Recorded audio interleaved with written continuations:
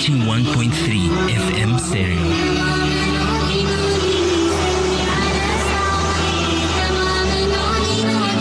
My radio station, your radio station, our radio station, the voice of the Cape.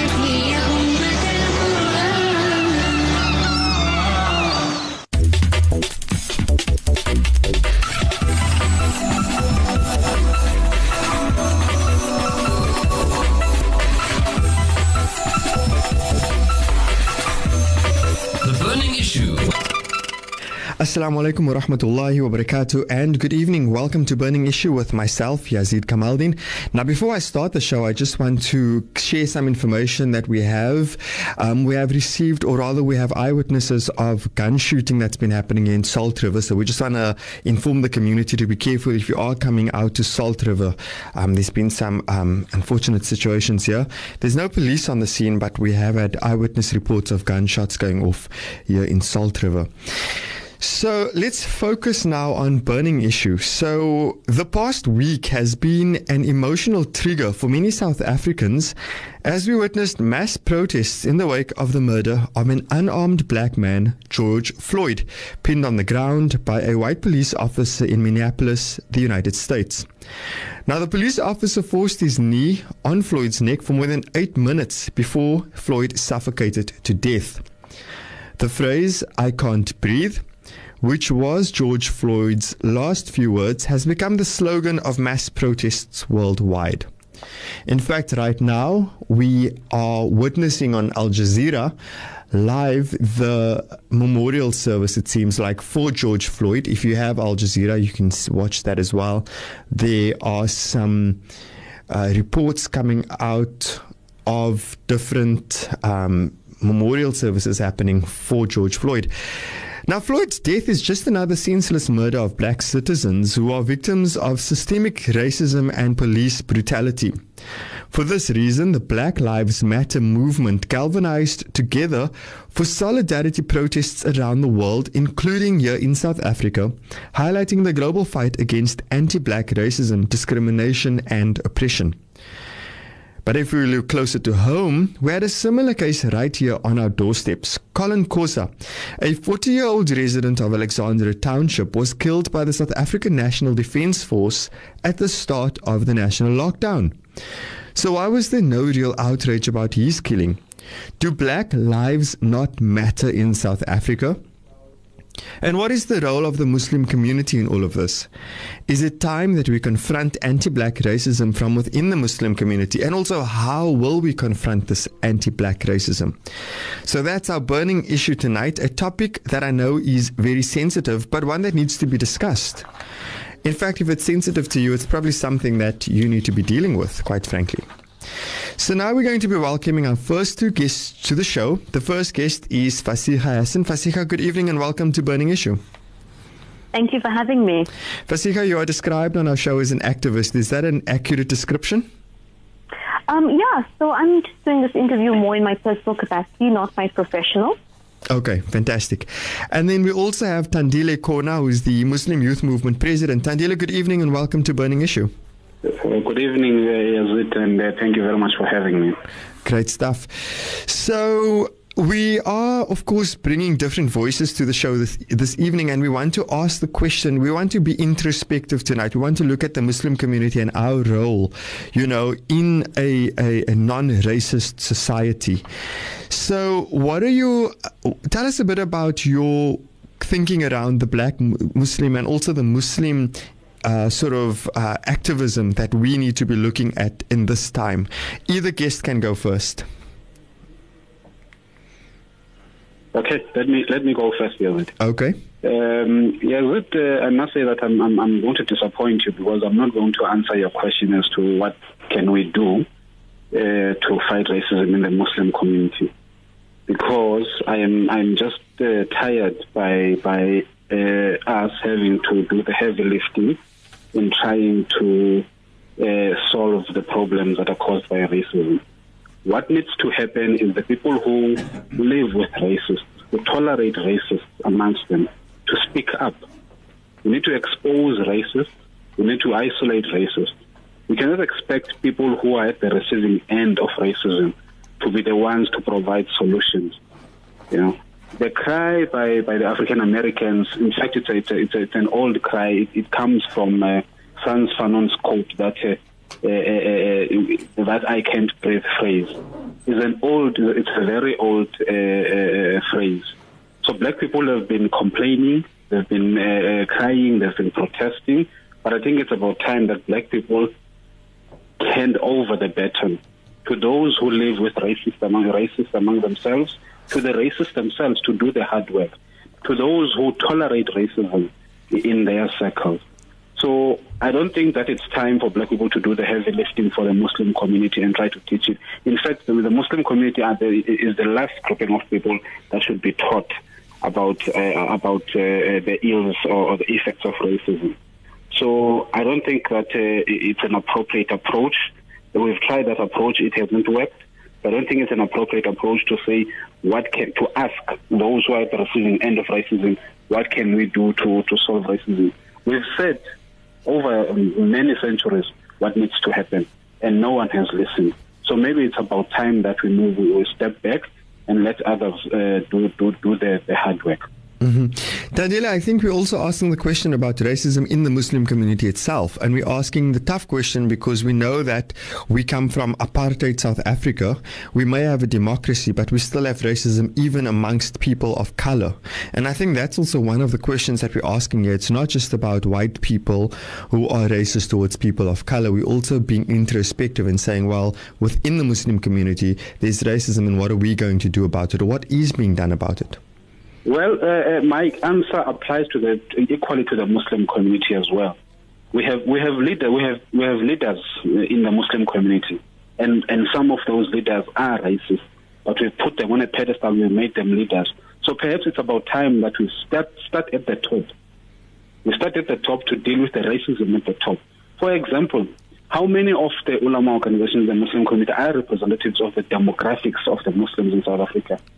None of them are representative of the demographics of South. So perhaps before we start by talking about or pointing fingers or talking about what is it that we need to be done, we need to start at the top and say to those organizations that claim to speak on our behalf that they need to be representative of us, both in substance and in content. So I don't think that as indigenous Muslims, it's our job to teach Muslims about anti-racism.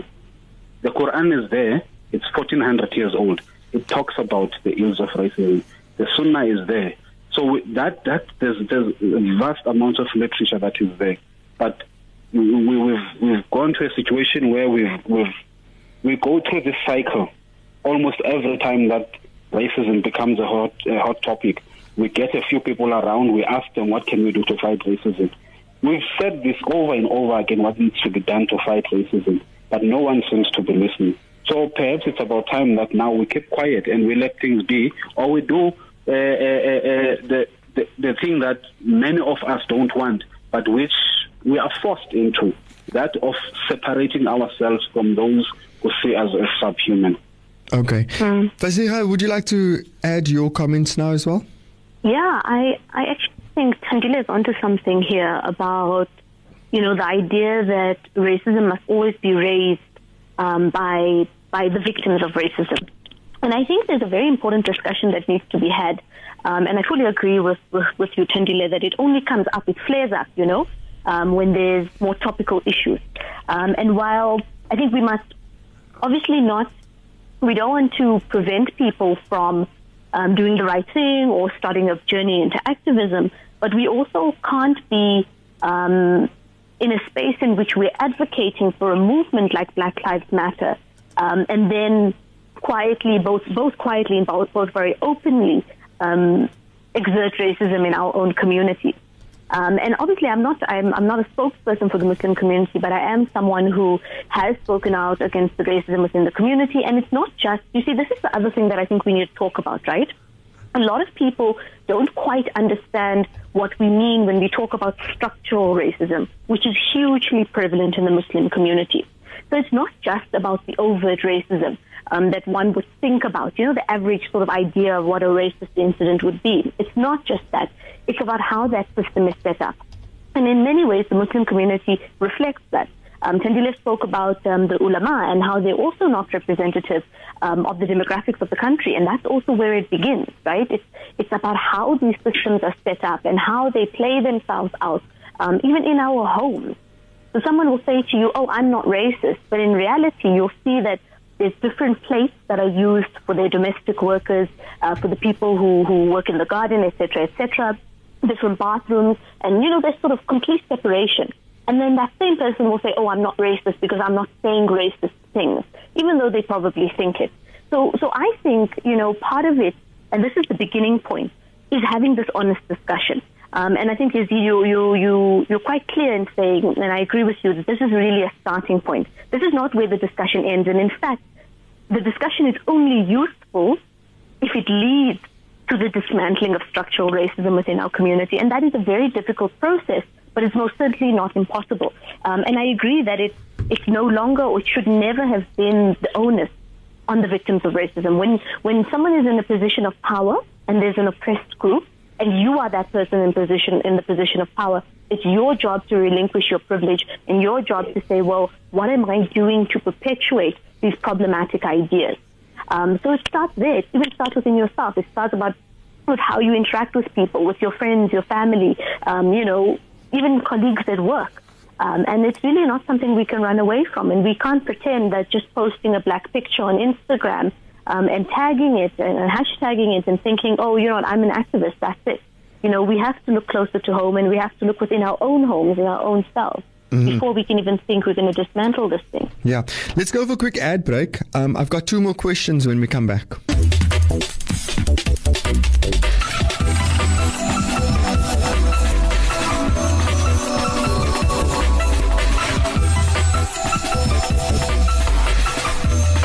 The Burning Issue. Welcome back to The Burning Issue with myself, Yazid Kamaldin. Of course, this evening we are looking at racism. It's something that comes up routinely in South Africa. In fact, it's like a hobby in South Africa. Every time this happens, we go crazy. We talk about it at length, but still we sit with the same issue. Of course, it's been a long time that we've had this kind of subjugation and oppression in South Africa, starting way back in the 1600s. And then, of course, we had apartheid. And only now in the last almost 3 decades we've had democracy.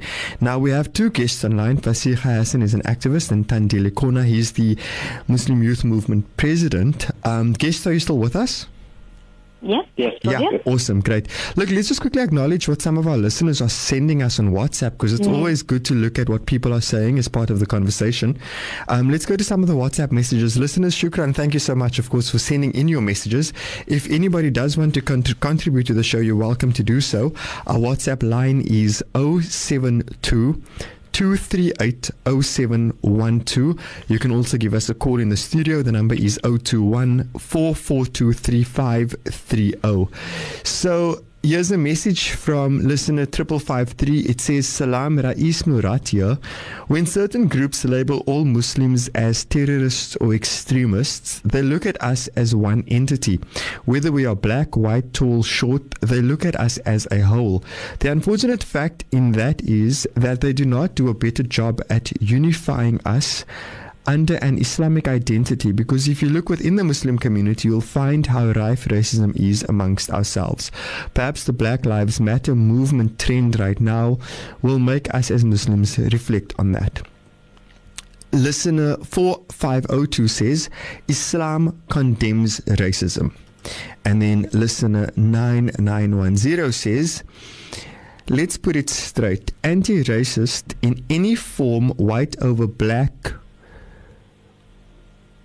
over Arab, over non-Arab, so on. It's all about color majority, one over another. It's so sad. Okay, shukran for the feedback from the listeners. So, guys, here's the thing though. A black man was also killed in South Africa during lockdown. In fact, more than one black person was killed by the South African forces during the lockdown.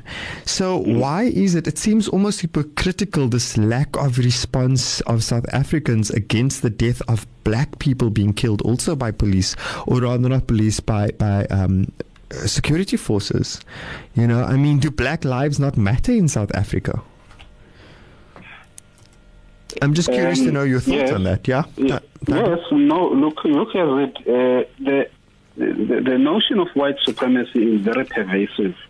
It is so effective that it takes its victims and makes the victims the primary tools through which it grows or it spreads.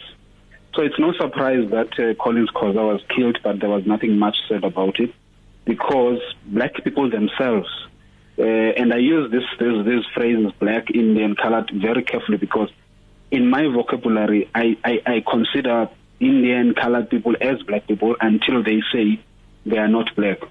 So black people themselves believe that black lives do not matter.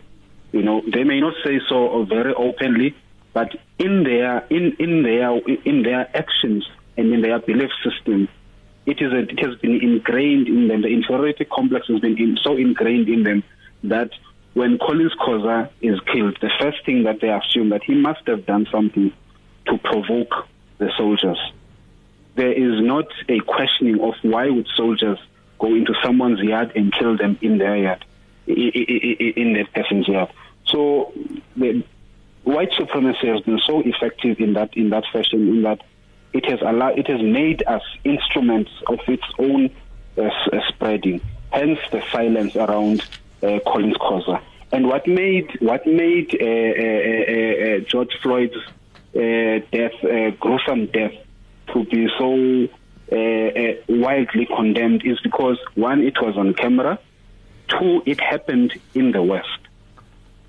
So what in our conditioning is that lives of people in the West or people in the global North, you know, are superior or matter more than people in the global in the global South.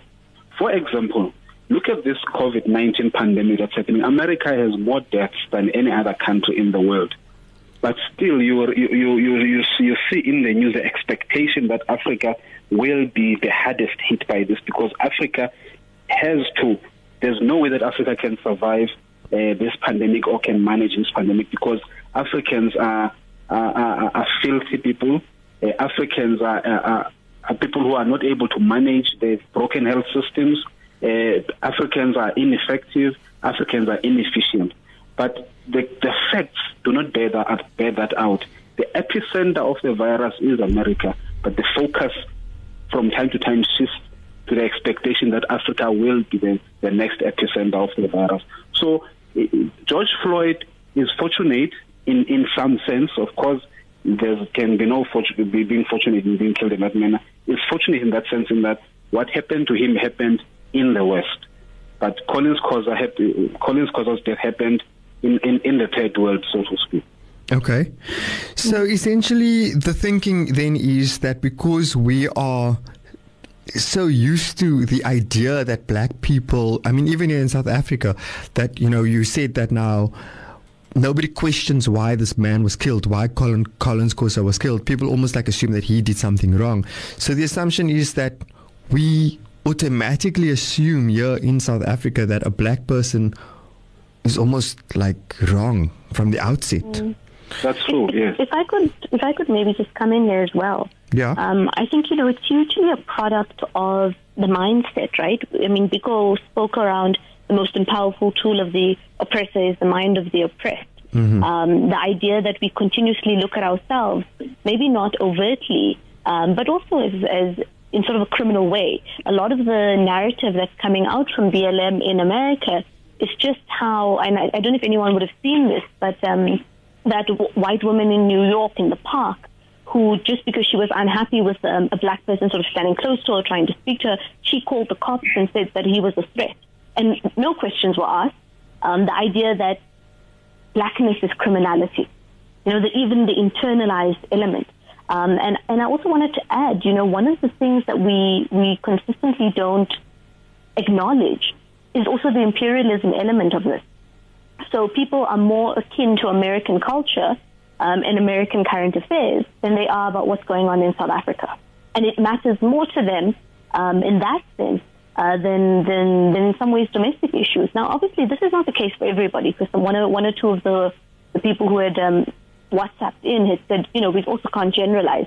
But the truth of the matter is that when there's an issue in the UK or in America, it takes precedence over our global issues, which is shocking. And, I just also, as a last comment on the matter, when we take action in favor of Black Lives Matter, we need to be very cognizant of the fact that we are dealing with a crisis in South Africa. So when we talk about Black Lives mattering in Minneapolis, they must also matter as much in Alexandra, or in Khayelitsha, or in Gugulethu as well. So we can't apply one sort of level of consistency around that and then not turn the mirror up against ourselves. Very true. Now, some more WhatsApp messages that have been coming through. Listener 1609 says, I would like to see black shayukh giving khutbahs at quote-unquote Malay and quote-unquote Indian masajid. Black Muslims are more than just muadhins. We need to stop treating indigenous Muslims as second-class Muslims. Racism in the South African community is real, especially with the older generation. And then listener 5257 says, a white policeman killed a black man. Sad but true, and the world is up in arms. A drug dealer kills a 7-year-old girl, destroys countless lives, and life continues without anyone blinking an eye. How many shootings today alone? And we as South Africans want to march for BLM. So really not all lives matter. Okay, that is an opinion, and that, of course, I can read in there the frustration of the listener, feeling that more people need to stand up for injustices, such as when a 7-year-old girl is killed, or when anyone else is being killed, and of course we understand that, but this evening we are addressing a system, the racist system that informs the killings and the violence against people by government forces, i.e. the police and the military. That is the topic this evening. The other socio-economic issues that are linked to the unfortunate killing of children in our communities is a different conversation.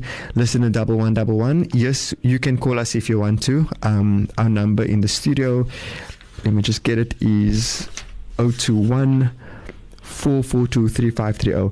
Now, I want to come to another thing that has been going around on the media, social media especially, Tandile and Fasiha. It is around how do we respond to the debate around people who say that, or rather present a counter narrative to Black Lives Matter, people who say that all lives matter.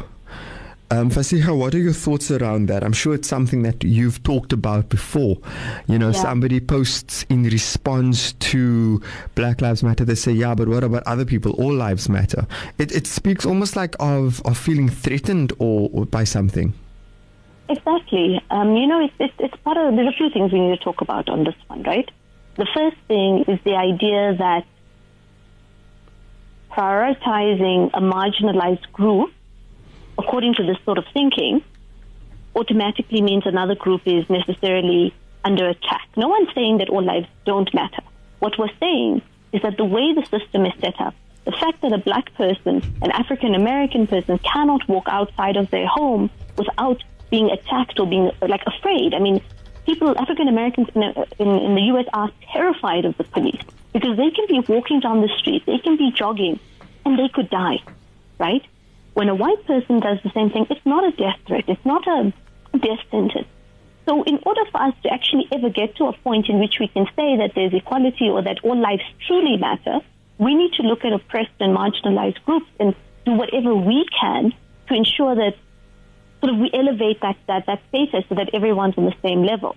And also, it's part of this thing of when you raise an issue, automatically there's the sense of, oh, you can't raise it because there are other issues in the world. Black Lives Matter, but what about this? What about that? If we continue to have that kind of approach, we're never going to solve racism, and we're never going to also understand, and this is the second big point, that all struggles are linked. That while we are fighting racism, we are also acknowledging that black women in particular are even more marginalized because of patriarchy, because of misogyny. If we look at, the sort of layers of oppression, even classism, everything is linked. So to sort of try and go and say, well, all lives matter, I think it really misses the point. And it misses the violence of the system against black lives and black bodies, because it's not possible to say that the system in which we live in is safe for them. And until it's safe, until we can say that everybody has equal opportunity and everybody's lives truly matter, then only can we really make that argument. So for me, it's a reductionist thing. And it's not saying, some people mean well. They mean well by saying, okay, everyone's lives matter. But that detracts from the greater point here of what we're trying to fix and what we're trying to address. Mm-hmm. And also acknowledging that there's a real threat that black people face. By saying that all lives matter, it's kind of like saying, well, let's talk about all the other things without really acknowledging the fact that black people, whether it's in America or in other places, face a threat against their lives. Tandile, is there anything you want to add to that? Yeah. No, I laugh at the all lives matter refrain, because in the Muslim community, it's a silencing tool, and in the Muslim community we have an equivalent of it. When you raise issues of racism, immediately the story of Bilal comes up. It's a sort of a get out of jail card for Muslims who don't want to confront issues of racism in the Muslim community. It's like saying that no, but even the refrain that Islam condemns racism or there's no racism in Islam. Of course, we agree there's no racism in Islam, but Muslims are racist. We're talking about the behavior of Muslims. We're not talking about what Islam says. We know what Islam says. So we have an equivalent to that. It's a silencing tool by people who do not want to have these uncomfortable conversations. So I simply ignore people who would respond by all lives matter, or who would pull out the Bilal story, get out of jail free card. Oh my God, I like the way you say that get out of. Yeah, you're saying, Fasiha? Mm-hmm. Yeah, I agree with Tandile. I think it's very true. It's almost as if that sentence alone is meant to solve the problem without acknowledging that we have a crisis in the Muslim community, and that goes across whether it's the Indian or the Malay Muslim community, in which we don't take seriously enough the fact that it's not enough to just say Islam doesn't promote racism. We have to actively be anti-racist, and we have to actively do everything that we can to dismantle it. Otherwise, we're just as guilty as being complacent and being quiet. Yeah. I just want to add that I definitely have experienced even sort of discrimination, if you like, even from people of color, I just want to say that so it hasn't just been like experiencing the sense of racism from, let's say, a white person towards me, but I honestly just want to share this one experience. So I'm a journalist, right? So I went into this organization once and I went to go interview somebody there, right? And then I sat in the reception, and then there were two colored women there, and the one was the receptionist, and then the other one comes in from somewhere, like another office or whatever, and she comes in, and I heard them and I could see them, and the one woman who came in, she's like, "Oh, is he here looking for a job?" Like, I felt that was making a big assumption about me. And then meanwhile, it was like the CEO of the company comes out and he greets me with a smile, and he asks me if I want coffee because I'm coming to interview him, and he's like a white guy. And the receptionist just looks at me like that, and I was like, yeah, I didn't even say anything, because it's almost like an assumption that people of color have, that if you are a colored or if you're a black person, that you on that level of like looking for a job. And I've experienced it so much, even when I go into shops, man. Like, people of color, they look at you almost like you don't have money sometimes. I'm like, dude, chill. Like, I'm a customer. Treat me like anybody else. It's internalized racism that's obviously coming from a hangover of apartheid in South Africa. So I'm just bringing this up because I feel almost like it's so much more complex than just a system of like a white person who will look at you in a way of like, oh, you're just the colored. It happens in so many other ways as well. Exactly. Yes, and I think that's what people don't look at, right? They don't realize that the comments that people make, or even, something that really irks me, and it happens a lot in the Indian community in particular, is the usage of words in Gujarati, in Urdu, etc., which mean black but are very derogatory and are meant to be very derogatory. But when you call it out, they're like, no, but it means black, so it's the same. When in reality, we know that it's actually also a way of othering, and it's also a way of discriminating in a space in which people can't necessarily even defend themselves because they don't understand the same language. So for me, that's also something that, in fact, it's gotten to a point where my family members know not to say those things in front of me, but they're not any less racist. So one of the things I've been trying to reflect on, particularly over the last few weeks, is yes, they know it's not okay to say, but they're just not saying it in front of me or in front of other progressive people. You know, how do we get to a point in which we actually change people within the community? Because I don't think we can wait long. Yes, we need education. We can change it through the schooling system to some extent. But can we wait that long? I mean, surely there's something that we can do, some sort of intervention to start changing or having more honest discussions now. Yeah. Guys, I think we need to go for another quick commercial break, and then we'll wrap up with your. Let me just look at the time, what's happening in terms of the program schedule. I think we need to let's wrap up rather. Closing remarks from our two guests, because we'll have other guests after the break. Fasiha, any closing remarks from your side? And particularly, I want us to close off on a high note, like progressive movements. Send out good vibes, tell us where are we going with this, because there's a very heavy feeling around racism, but we know that in South Africa we've overcome apartheid, and of course we're still dealing with racism, but surely it's not all doom and gloom, or is it? I don't know. I think that we have to believe that we can dismantle the system, because we have to, right? There's no way that black people in this country and all over the world can continue to live under such subjugation. But what I do think could be useful is that we're not just at a time in which we are witnessing BLM protests across the world. We're at a time in which COVID-19 has exposed the fault lines and the flaws of the system. Now more than ever, people are starting to realize, all the truths people were told in the past, right? You have to get a job in this particular way. You have to do things in this sort of manner. Don't hold anymore. And COVID-19 presents us with a unique opportunity to say, well, we are going to rebuild the economic system. We're going to rebuild the education system. We're going to rebuild whichever other systems in a way that doesn't promote elitism, in a way that doesn't promote, sort of classism, or even, and this is an important one, racism. It's an opportunity for us to, it's not exactly a factory reset. I don't think we're going to ever get to that stage, but it is an opportunity for us to develop mass change and to create mass community-based change. So if I look at it from that perspective, and I look at the time in which we are now, as much as it's very depressing and it's very difficult, perhaps this is the thing that we needed to change the status quo. Thank you so much. And Tandile, your closing remarks, please. Yes, I think we should count ourselves as fortunate in South Africa, in fact all over the world, that black people do not want revenge. They just want equality and justice. And my parting words is that I hold on to hope. I have hope that in as much as I have decided to step back, but I have hope that we will overcome. And I know that there are lots of good people in the Muslim community who give me hope from all sides, from all racial groups within the Muslim community. So I'm holding on to hope, but there's a lot of work that needs to be done. The work begins in the home. The work begins by calling out racists, be they our family, be they our friends. We need to call them out. It's not me saying so. It's an instruction from Allah.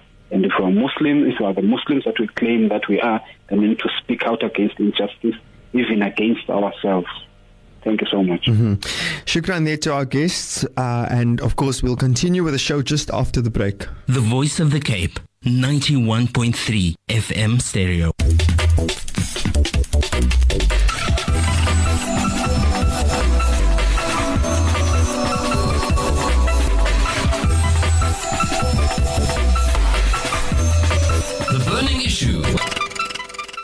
Welcome back to The Burning Issue with myself, Yazid Kamaldeen. In tonight's show, we are asking ourselves introspectively, we are looking at the Muslim community and saying, what do we need to do to confront anti-black racism in the Muslim community? We've talked before the break to two guests and they've shared their views on, a number of things. Of course, if you have Al Jazeera International, the English version of it, you are able to watch now the live broadcast of a funeral service of George Floyd, the American man that was killed by a white police officer. Now, a number of WhatsApp messages have come through. I'm just going to quickly acknowledge that. Let's go through the messages. Excuse me. Listener 4506 says, racism is found in all countries and also non-whites can be racist, but we look in one direction when white farmers are murdered, fueled by hate. Like black economic empowerment benefits only blacks, our system is flawed. And then listener 1465 says, the topic is very important and racism in the Muslim community is happening. Some ulama use black Muslim converts to make money and treat them like they're doing them a favor. Black Muslims need to stand on their own and do it for themselves. Then listener 3674 says, George Floyd is one of what has happened and is still happening in the USA, but if you go back in history, it shows that it's corporates that fund this training with terrorists to get their corporate power protected. All lives matter. Listener 4385 says, it's sad the killing of Floyd. I think we should erase the word racism out of our vocabulary. I traveled from Fulani in a taxi and I'm so tired of hearing the word racist. Ask to open the window, you racist. Ask to move up, you racist. So we should delete that word from our hearts, inshallah. Now I'm going to welcome our next guest to the show. It's Sheikh Bilal Ismail. Sheikh Bilal, are you online? Yes. Assalamu alaikum wa rahmatullahi wa barakatuh. Wa alaikum salam. And you are the founder of the Imam Development Project in South Africa, I believe. South Africa, Malawi, and Lesotho, yes. Okay. For our listeners who don't know about the Imam Development Project, can you give us a brief description about it and what you do? Okay, no problem. In 1 minute, inshallah. So the Imam Development Program is a top-up package offer that we offer ulama out there, imams out there, muallims, etc.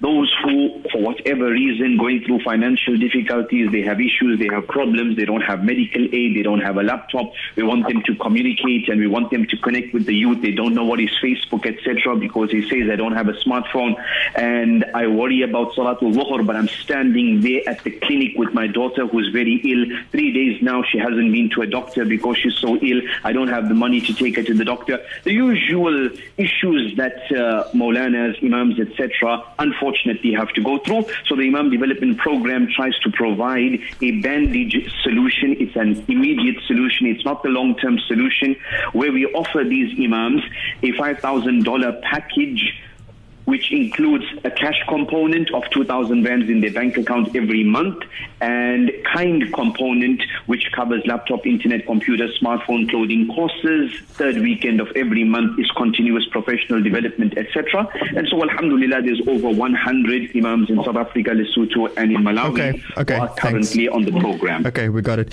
So now I also want to welcome, we've got a second guest for this part of the show. It is Sheikh Fakhruddin Uwaisi. Sheikh Fakhruddin, good evening and welcome to the show. Assalamu alaikum.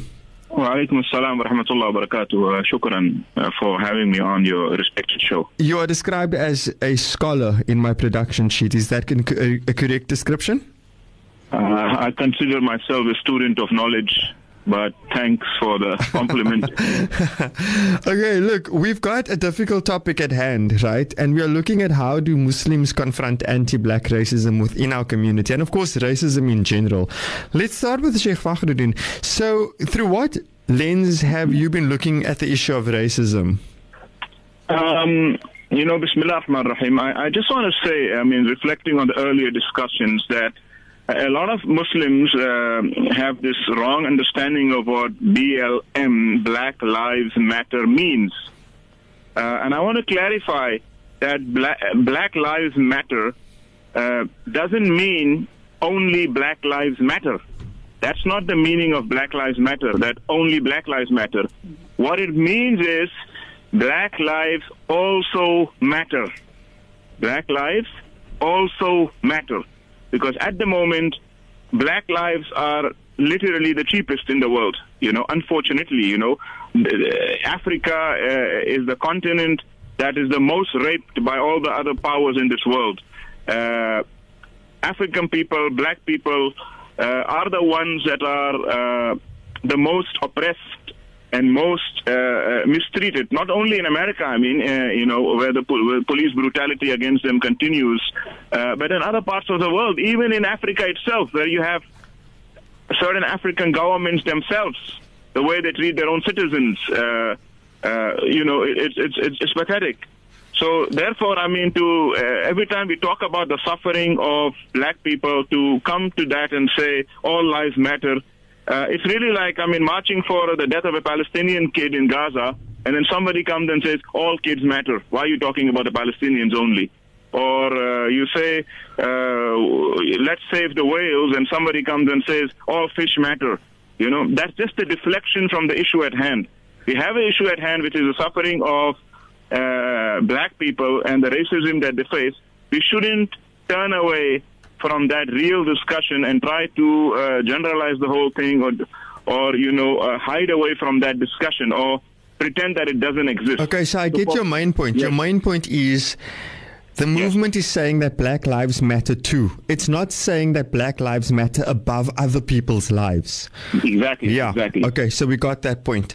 So, Sheikh Bilal, I want to come to you now because this is an important thing. When you are developing leadership, you of course want leaders to set the example, So how does the IDP as an organization challenge racist stereotypes and fight for the rights of Black imams in the broader Muslim community? Because we're also talking about racism and racist attitudes at a leadership level here in our community.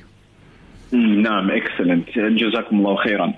So, the Imam Development Program, obviously, we do not discriminate with regards to any applicant as long as they are in South Africa and the person is a South African or a legal resident, inshallah, then it's open to all. And alhamdulillah, the IDP has facilitated for imams of different backgrounds to get together and interact with one another. It's very easy to talk about the other when you don't see them, when they are far away, when they are on the other side of the wall. But when you have to sit and talk to that Black brother, you might have seen him, it's from the township and stuff like that. But when you sit together and you discuss together and you have a 3-day retreat together and you're all living together and you're eating together, mashallah, this goes a long way in building bridges between them, alhamdulillah.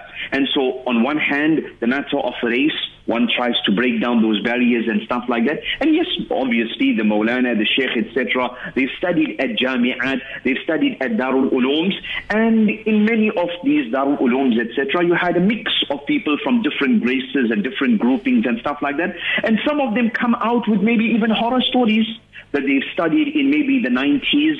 And when they were there, they might have been a predominantly Indian, higher rate of maybe Indians in the Darul Uloom at that time, maybe some teachers. They experienced some of this discriminatory practices.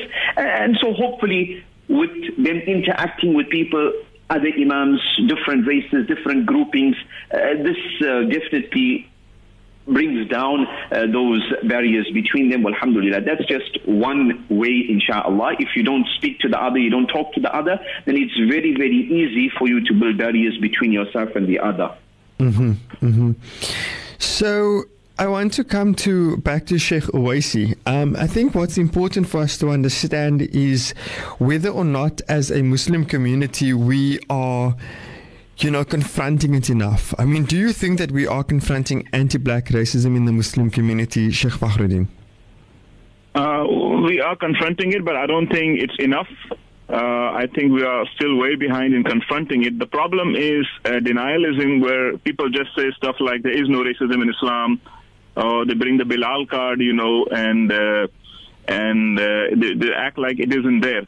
or we don't really offer solutions. We may say, yes, racism is bad, but the subtle racism that continues, it's still there. Unfortunately, I mean, in the Muslim community, we still have, people make comments, racist comments. It's often, oh, the blacks don't know how to rule a country. Oh, the blacks don't know how to drive.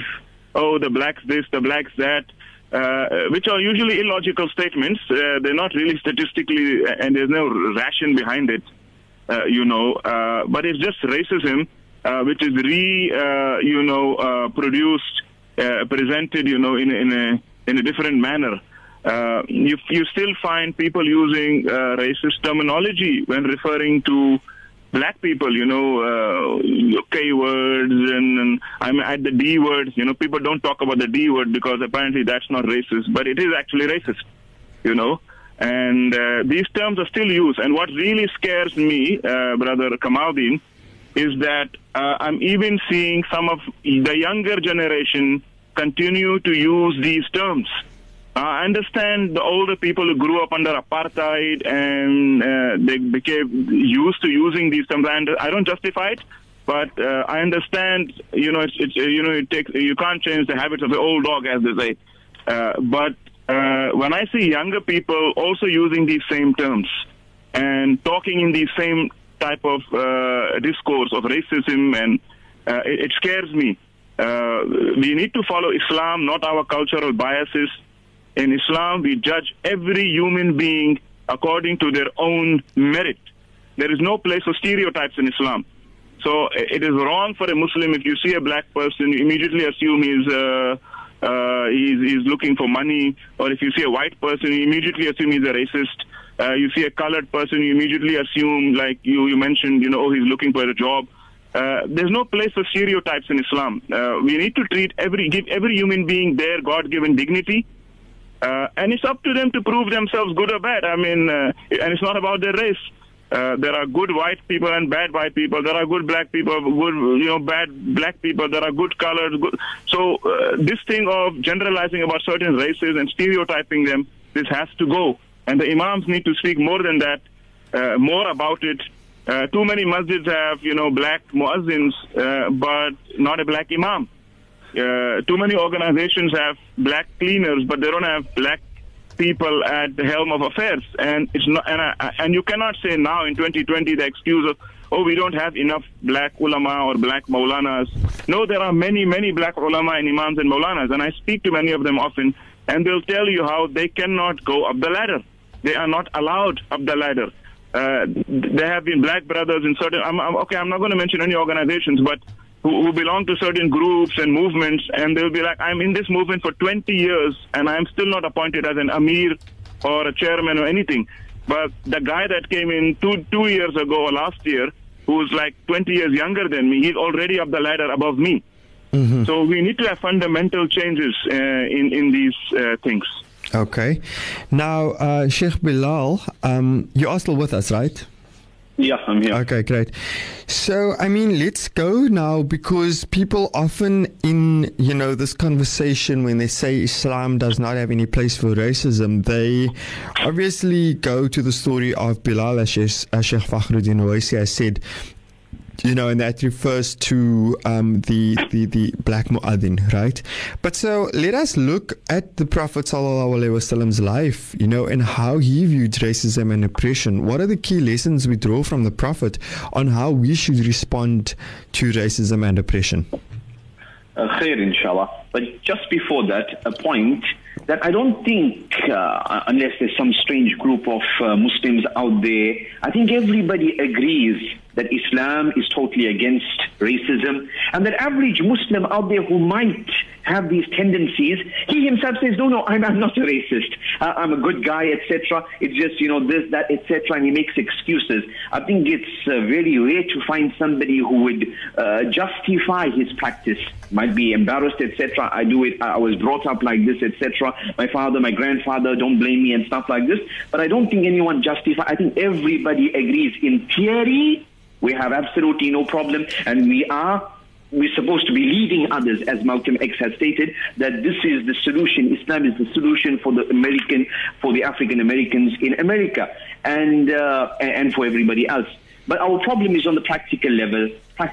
There we fall short, subhanAllah. Iblis was the first racist. Ana khayrun min, I'm better than him. Our Rasul sallallahu alayhi wa sallam, subhanAllah, in the early years of Makkah, he was given an offer that get rid of this Bilal and Suhaib and Ammar and all of these young ones and all of these lowly ones and these black ones, etc. Get rid of them, and then Mughira ibn Mughira and Walid ibn Mughira and the other guys, the high-ranking individuals, the Mala, they will come and sit in your gatherings. They will become Muslim. But they don't want to become Muslim when you have all of these riffraffs, when you have all of these lowly ones with you. One might have thought, at the end of the day, let's be pragmatic about the matter. Maybe for a few days, and then Islam will set into their hearts and we can all come together. But subhanAllah, Allah mentioned in the noble Quran that do not kick away these people, the ones who turn to Allah and the ones who seek Allah subhanahu wa ta'ala's face, trying to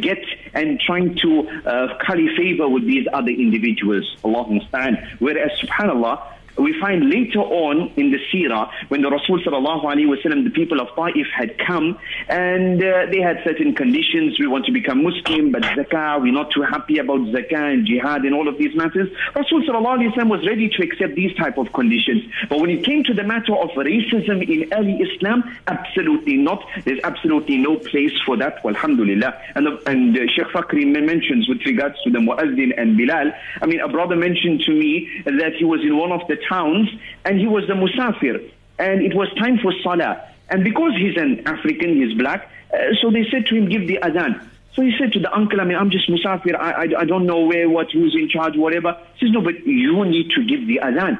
So he's like, oh, what do you mean I need to give the adhan? He's not being explicit, but basically because I'm black, I'm African, then technically I'm supposed to be giving the adhan because of Bilal radiallahu ta'ala an, Allahumma musta'an. So ala kulli hal, there's absolutely no issue in terms of theory. Everybody understands that, everybody knows that. We fall short when it comes to the matter of practice.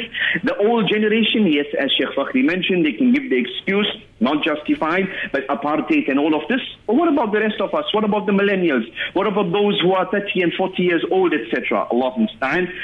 And like was mentioned, ulama bodies, maybe in Cape Town, yes, it's much more colorful, alhamdulillah. Whereas in the north, etc., our side, KZN, a lot still needs to be done. A lot still needs to be done with regards to this matter, that it needs to be a bit more colorful. Some might feel, well, if we have these others, as they are called, the others, if they come into the fold and they come into the organization, they're going to change the whole trajectory of matters. And what our forefathers had set up as our tariqah and our methodology and our mizaj, all of that's going to change. We say, brother, you rather get with the change because it is coming, whether you like it or not. You're either with the program or it's going to happen.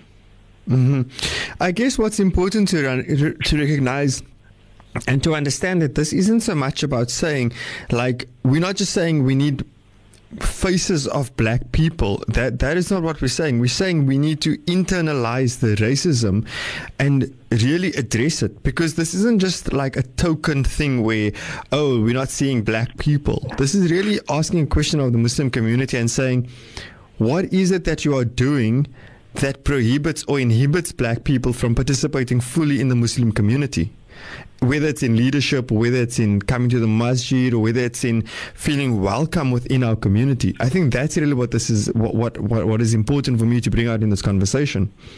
If one has to be blatantly clear, ask that masjid where they have the imam who's an African and they also have an imam who is an Indian. What is the salary difference between both of them? And both of them have a shahada from a South African Darul Uloom.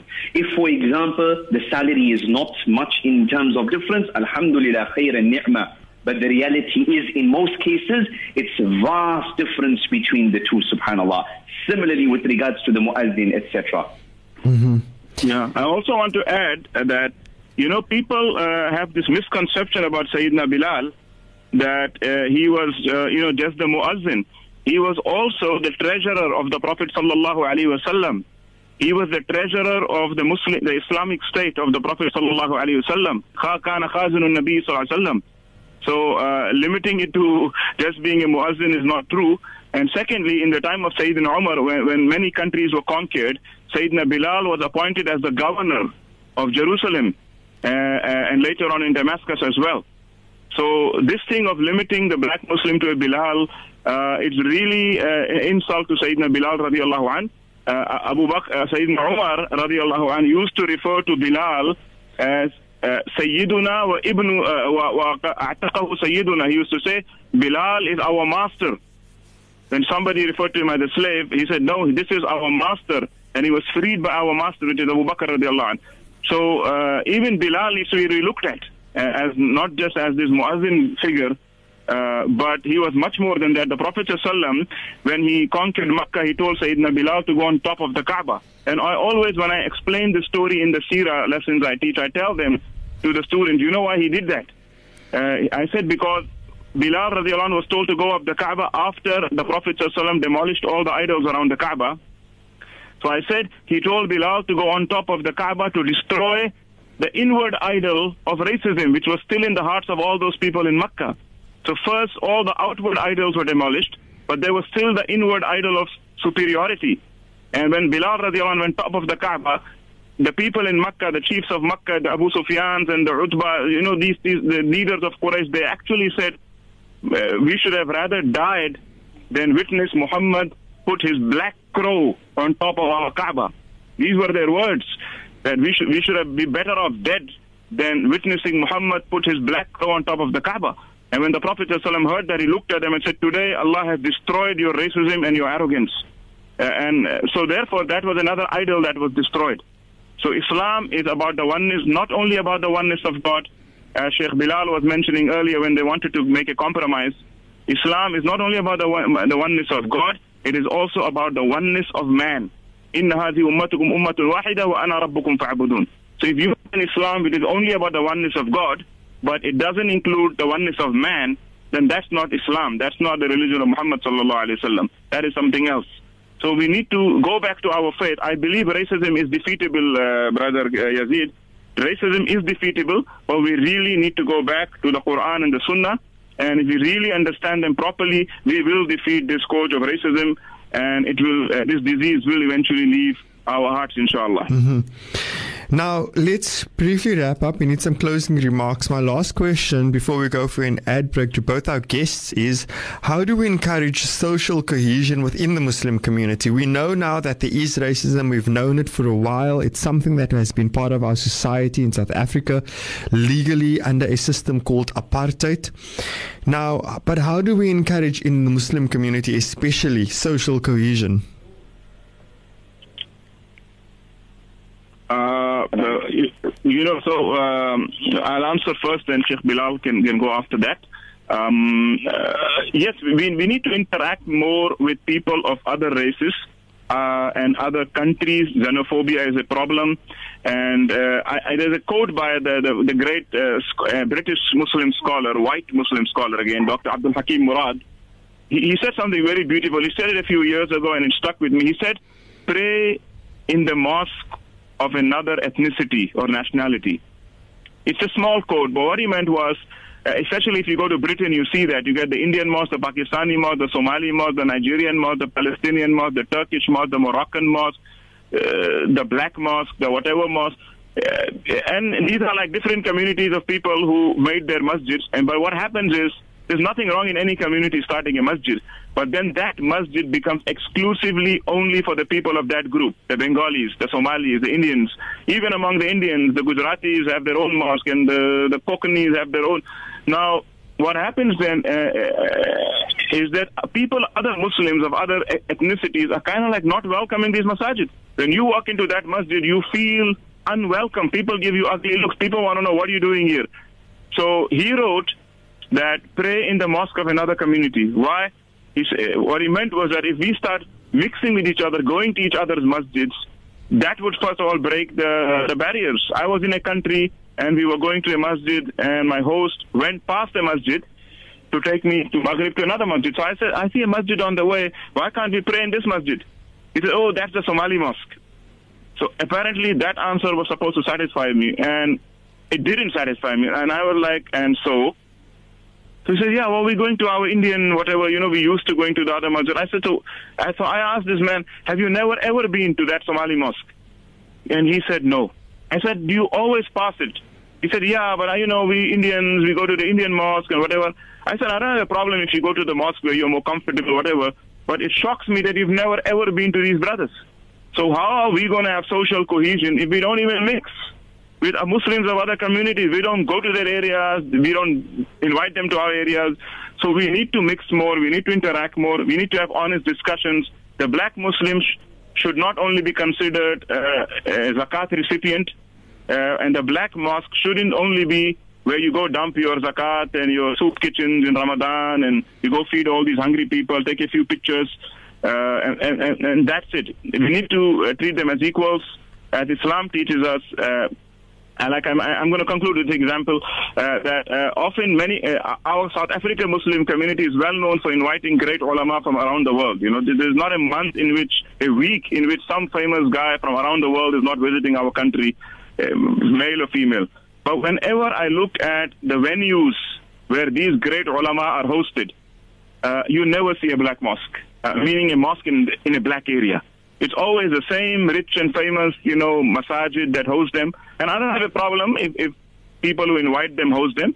But we talk about cohesion. Why don't we have a program in a mosque in Soweto, in a mosque in Kailicha, in a mosque in the disadvantaged areas? Why don't we also make a pledge now that whenever we invite a great scholar to our country from now onwards, we will make sure that one of those masajid are also part of the program. Mm-hmm. So this is one step forward, I think. But there's much more to say, but my time is over. So shukran. Assalamu alaikum wa rahmatullahi wa barakatuh. Wa alaikum salam. And Sheikh Bilal, your remarks on how do we encourage social cohesion in the Muslim community, and then we'll wrap it up. Khair, inshallah, just a few words, inshallah. So mix with people, talk to people, understand people, build bridges with people, learn about, subhanAllah, if anybody should be the furthest away from being a racist, should be us South Africans who lived through all of this discrimination. SubhanAllah. The oppression of apartheid, the discrimination, how it destroyed generations, how it broke up so many families, etc. And we, as South African Muslims, mashallah, we always like to talk about, mashallah, it was this imam and that imam and this person and that person. They were our heroes and they stood up and they were anti-apartheid activists, mashallah. SubhanAllah, what about ourselves then? We want to hold them up as heroes, but where are we following in those heroes' footsteps and stuff like that, Jayed? What about our domestic worker? You have a domestic worker working in your home.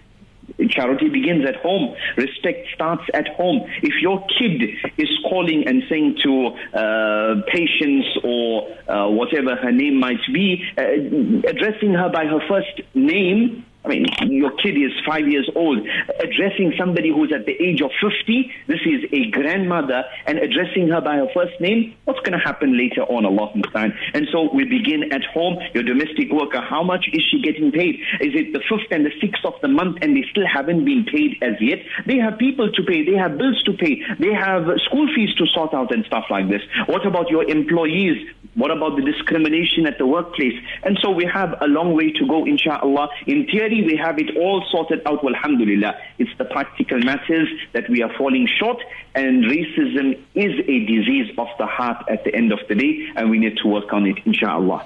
Mm-hmm. With that, we'll conclude with our Shayukh. Shukran so much for your contribution. When we come back after the break, we chat to a black Muslim woman living in America right now. The Voice of the Cape, 91.3 FM stereo.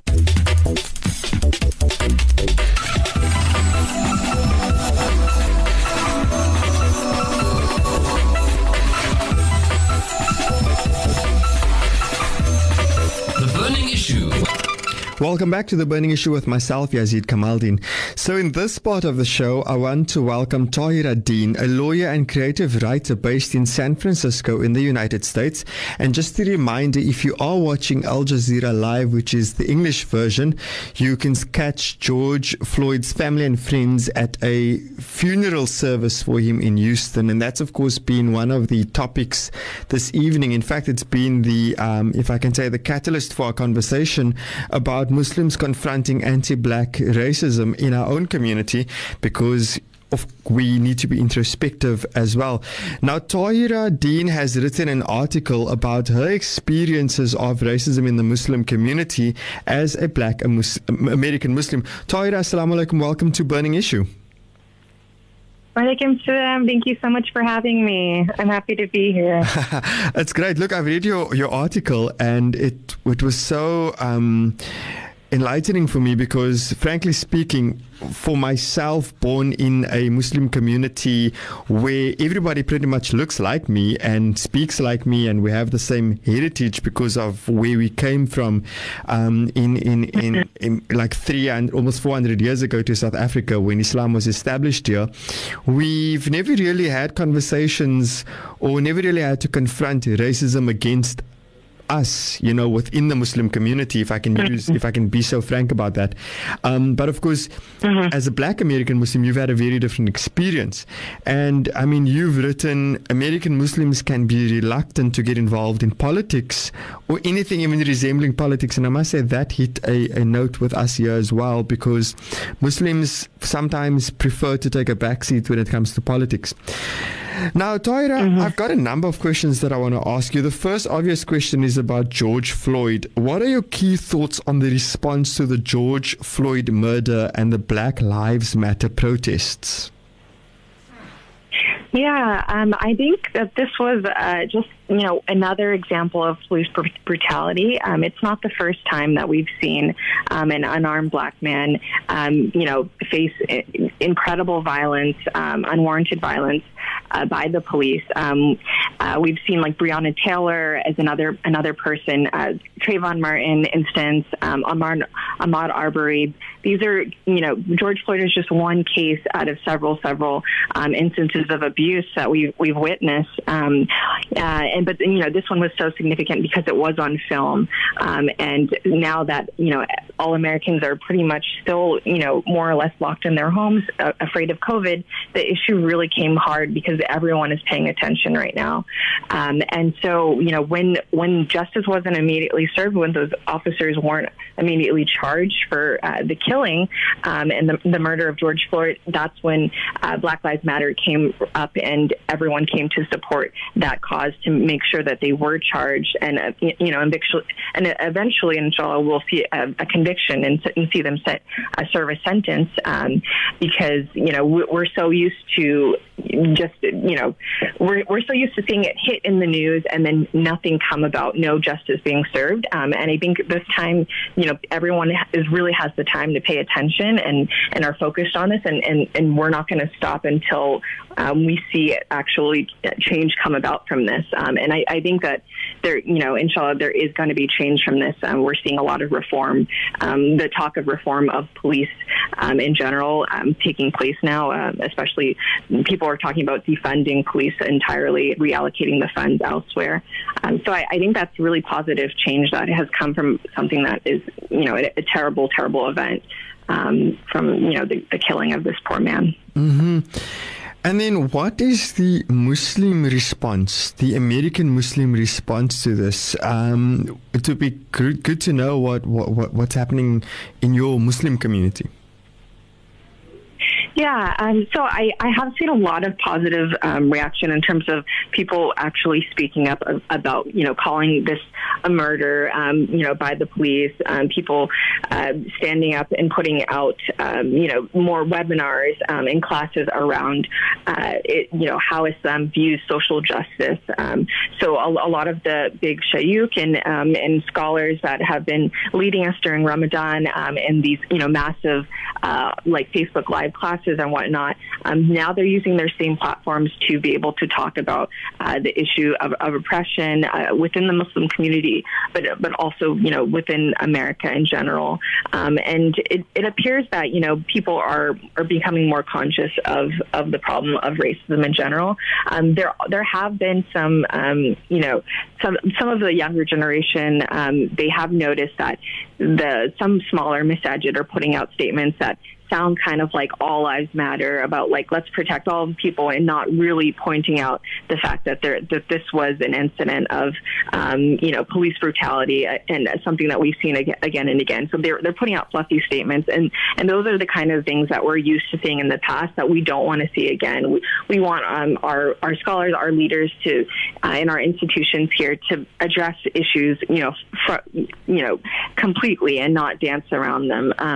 One of the reasons why they have said that they're very cautious about condemning the violence is because the Muslim communities have worked really hard to build good relationships with police, especially in a post 9/11 world where we've been infiltrated by the FBI, over surveilled, and so they worked hard with those relationships, but and they don't want to disrupt the peace. So that's understandable, but in this time when we've seen again and again, these, unwarranted instances of force against Black communities, it's time once and for all to just speak out, the truth as to what this is. It's, unwarranted killing, unwarranted violence, and it's really important that everyone in our community is on board with demonstrating, that we are against the violence once and for all.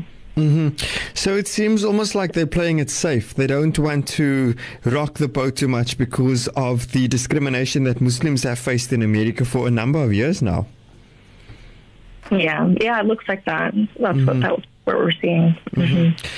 So let's talk about the racism you may have experienced from within the American Muslim society. Of course, it's something that not many of our listeners would be aware of. Can you maybe share some of that with us? You've outlined a number of issues, that you've come across in your article. But of course, now for the radio show, we'd also like to unpack some of that. Yeah, of course. So within the U.S., because it's such a multicultural landscape in general, within the Muslim community, it's very diverse. We have our two predominant groups are South Asian and Middle Eastern, North African ethnic groups. Those are the two primary groups. And then we also have lots of, Sudanese Americans, Somali Americans. It's very diverse. But all of that diversity has led to a bit of fracturing because, people aren't able to come together and address, form coalitions equally. And so people feel that they want to take their money and create their own masajid separate. So you have the Somali masjid, you have the Pakistani masjid, you have the Egyptian masjid. Everyone's pretty separate. But in the instances when they have come together, like some of the mosques that I've been to, we have, I've noticed that, people that are African or black Muslims, they usually feel sidelined. They're usually not the ones that are invited to join the boards, which, hold all the power and make a lot of the decisions about, who comes to speak, what programs get funded, whatnot. So they're left out of leadership roles. And then, when I witnessed in Boston, there's, a couple of smaller black mosque, a Black majority mosque, and they're underfunded. There's not as much community participation. And when I talked to those Muslims there, they just felt that they wanted another space to feel included. And when they have that community of just, African American Muslims coming together, sharing meals together for iftar during Ramadan, they feel the more of a community. Whereas if they're in a mosque with, South Asians and Arabs, everyone mixed, it's kind of like everyone is sticking to their own group, even within that bigger mosque. So that's what I've noticed. Like when I was growing up, it was kind of harder for my family to have family friends because we only spoke English, and it was our own traditions were kind of a mix of different groups. But I noticed that, other people were able to form lifelong friendships based on their families having this cultural connection. So that was one thing. And then now as an adult and looking into, the different marriage prospects, seeing the racism there is really, really big. People people in the U.S. they are seeking like fair-skinned spouses, or their parents only want them to marry within their own ethnic group. So that's like a huge problem that we have over and over again, and one that I try to write about more often than not. But yeah, seeing the fracturing of our community, and then the problems, come up in different things like, relationships, that's a big issue for me. Mm-hmm. Let's take a quick ad break. When we come back, we'll continue our conversation with Tahira. The Voice of the Cape, 91.3 FM stereo.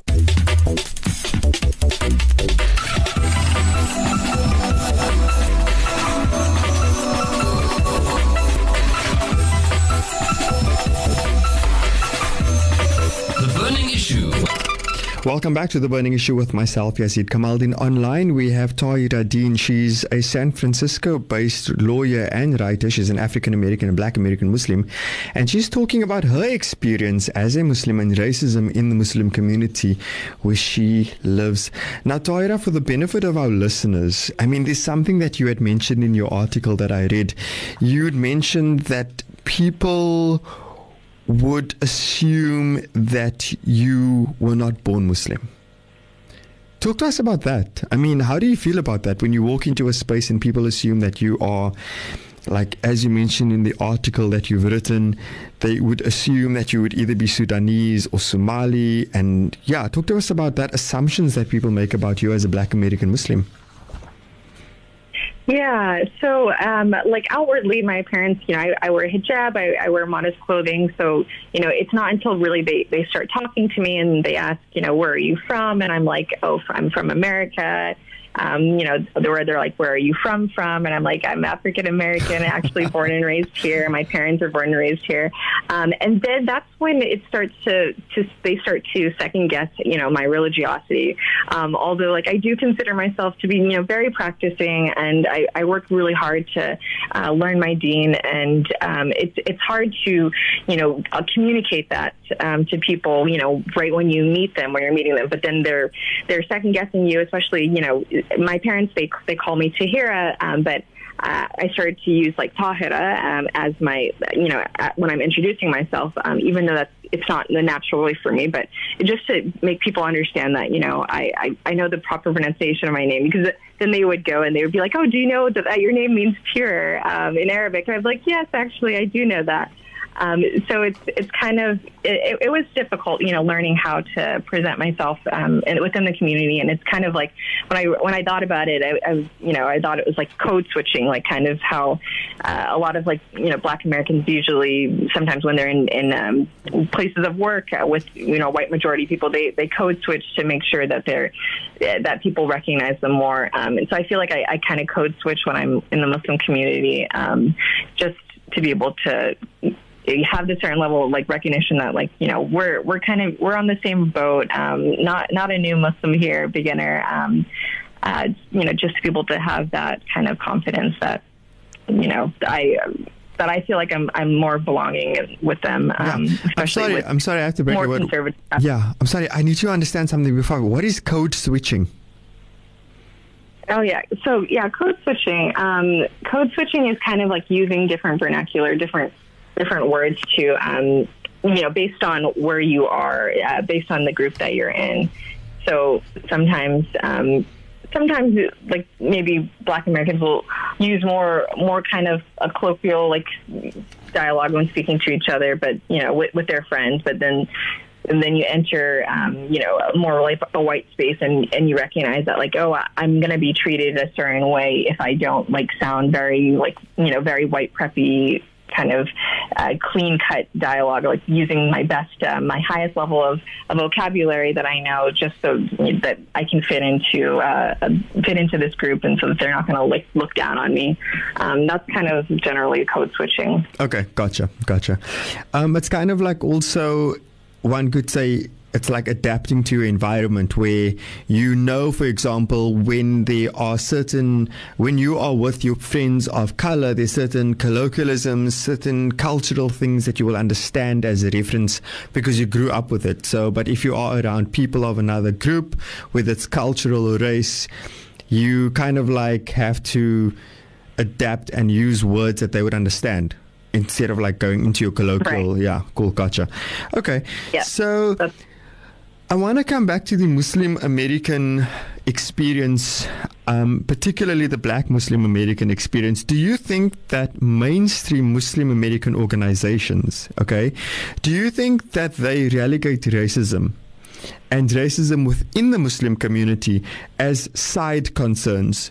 Is it something that they are even willing to address, especially since we consider that Black people in America already face racism from this system, you know, whether it's the police, whether it's the slavery kind of, if I can say, the after effects of slavery, because that's maybe the impression that some white people still have of Black Americans. But do you think that the Muslim American organizations are confronting it? Are they even willing to confront it? Or is it just a side concern for them? They may be more concerned with making sure that the masjids are built or making sure that there's madrasa classes. I don't know, whatever other issues they may have. Yeah, I don't think it's a central concern. I think, inshallah, from now on, you know, it will be on their forefront, or at least the bigger institutions will make a bigger point of it. But in the past, it hasn't been a big issue.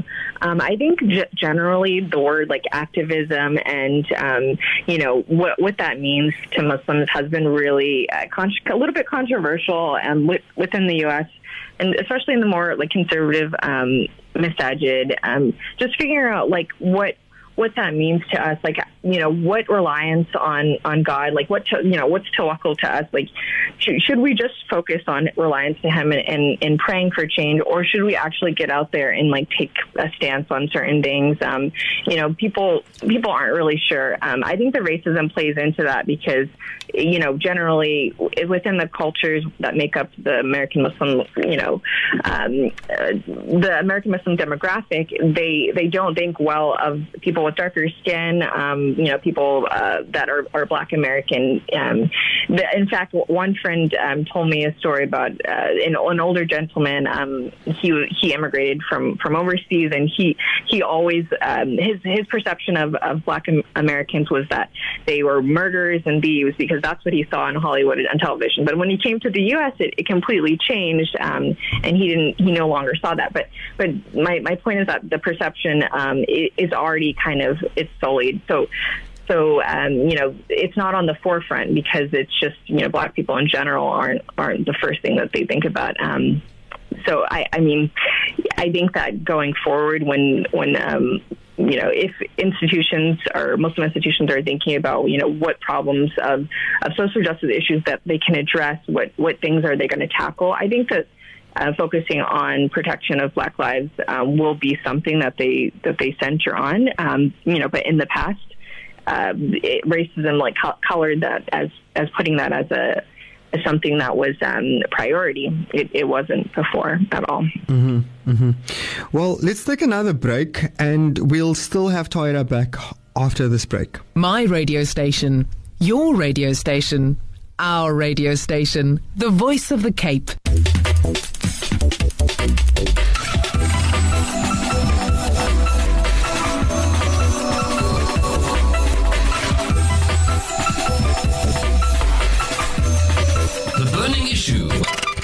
We are now drawing to the close of our show, and our last guest this evening is speaking to us all the way from San Francisco in the United States.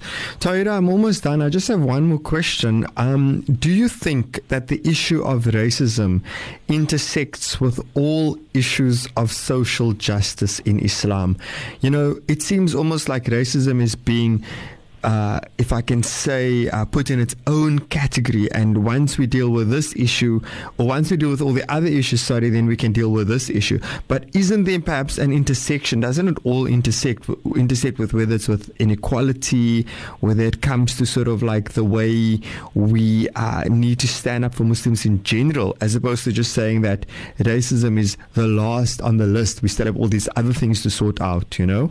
But what do you think? Is there like an intersection between all of it? Yeah, I definitely think that that's a good way to put it. I think racism, there's a little bit in everything that any systemic problem that we're dealing with, especially for, wealth inequality. That's always a major issue with, black and brown people being at the bottom of a wealth pyramid because we aren't given the resources, given the opportunities or the education to be able to fix those, to get to the top. So I definitely think that racism needs to consistently be addressed. And it's not something that, it's a one and done deal. It's something that we'll have to address in every instance of whatever cause we're trying to resolve or find solutions to correct. We're going to have to address racism again and again. Mm-hmm. And do you think the ulama and religious leaders should use their platforms to discuss social justice, through the lens of Islam, such as racism? Do you think that our leaders should do more?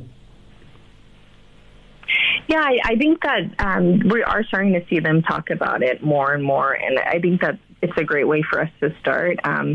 We do have some nonprofits like Muslim Arc in the U.S. where they have trainings that they've developed to go into our communities, into masajid, and teach people about like the microaggressions and like how to choose minority groups, Black Americans or African Americans to be people on the board to serve in positions of leadership, because that's where change will start if we're starting to be more inclusive in pretty much every way that we can think of, and it's our leaders that are going to lead us in doing this. The conversation will start in the home, but ultimately it's going to be our leaders that will continue to remind us again and again, even when the news cycle shifts. They're going to remind us that this is something that we need to prioritize, and they'll give us the guidance through prophetic teachings and through Quranic